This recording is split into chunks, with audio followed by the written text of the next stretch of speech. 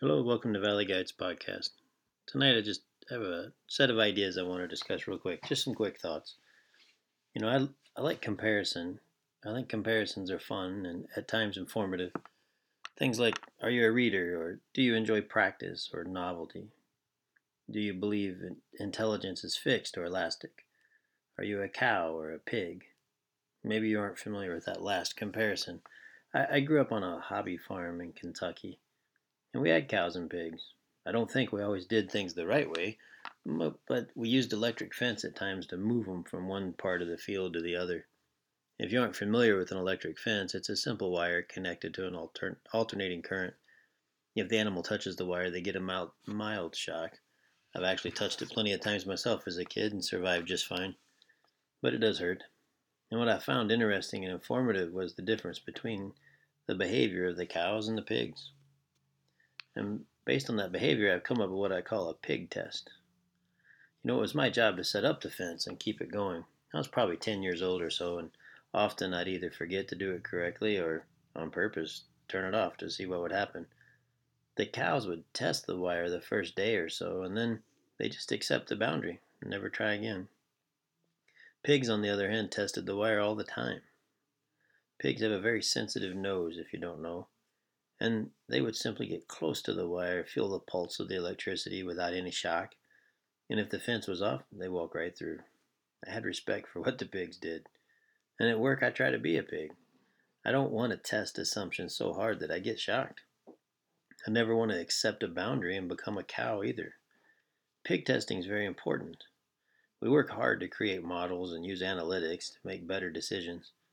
As cows, we accept the answers given and become surprised when all the grass is gone. As pigs, we use the answers, and we always test to make sure our models are still a close fit to the real world. So often I hear the client will never listen to that, or that just won't work. And as cows, we believe we know our clients so well. As pigs, however, we might mention the message again and find out for ourselves if the fence is still hot. And there's another idea. Just think about toilet paper for a minute. I was fortunate to stumble into being a cryptologic linguist for the Air Force. It was a fancy phrase for just saying we listened to who used to be the bad guys, not anymore, but we used to listen to the bad guys and try to figure out what they were saying. I had a lot of fancy tools to help me be Snoopy, help me listen in, but what proved most useful was just toilet paper. Like any army, the Germans would guard important information closely and attempt to make it difficult to find. But toilet paper, who cares, was unimportant. But before any big troop rearrangement or movement, a large order of toilet paper would show up. I always knew something was going to happen and we'd pay closer attention. Toilet paper was a great signal. In business, though, we have a lot of fancy tools to explain what's going to happen also. Call it predictive analytics. I try to remember to look for the toilet paper. There's probably a simple indicator. One of my favorite IBM fellows is Brenda Dietrich. She talks about data exhaust. The trail left behind by transactions can be as informative as the data itself. Think of a boat and the wake that it leaves behind. Every boat's going to have a different wake, a different sound signature. No two are unique. You don't need to see the boat. The boat can be secret, but you'll know the boat's there because of the wake or the absence of light. The data exhaust left behind by our buying, our purchasing, how often we buy, the volume of our purchasing, the mentions on social media, is all toilet paper that's available to interpretation. Much less legal issues about privacy when we search for the toilet paper indicators as compared to the actual transactions themselves.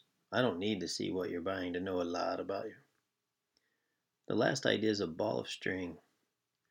I've been reading William James' work on habits. I've mentioned it before, but he is big on the power of inertia. We continue doing what we've done because it's what we feel comfortable doing. See, our neural pathways are like resistance for electricity. It's the insulation around the wire, and the thicker the insulation, the less interference for the electrical transmission down the wire, and the more efficient it runs. Something like that. I'm not an electrician, but it's close. So the neural pathways are similar. The more often we do something, the brain says, oh, you're going to do that again? Well, let me put a little insulation around that so it runs cleaner next time, more efficient, with less difficulty, more ease. So we have a tendency to repeat our habits because it's easy. So he has a great metaphor, though, when you're trying to make a new habit, when you're trying to do the early work on changing a habit, you must be very careful to maintain a change in the habit. Each day, he says, is like winding a small piece of new string around a ball. And if you miss once, it's like dropping the ball and watching it roll across the floor.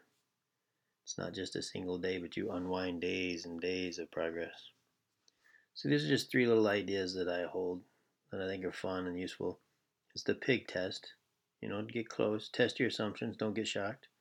Toilet paper, look for signals and things that are left behind. The data exhaust. You don't need to know the data itself. And then the ball of string when it comes to habits. The importance of the continual daily practice of a habit. You don't want to let the ball roll across the floor and become unwound. Again, this is Greg from Valley Guides Podcast, and I hope the little ideas help. Talk to you soon.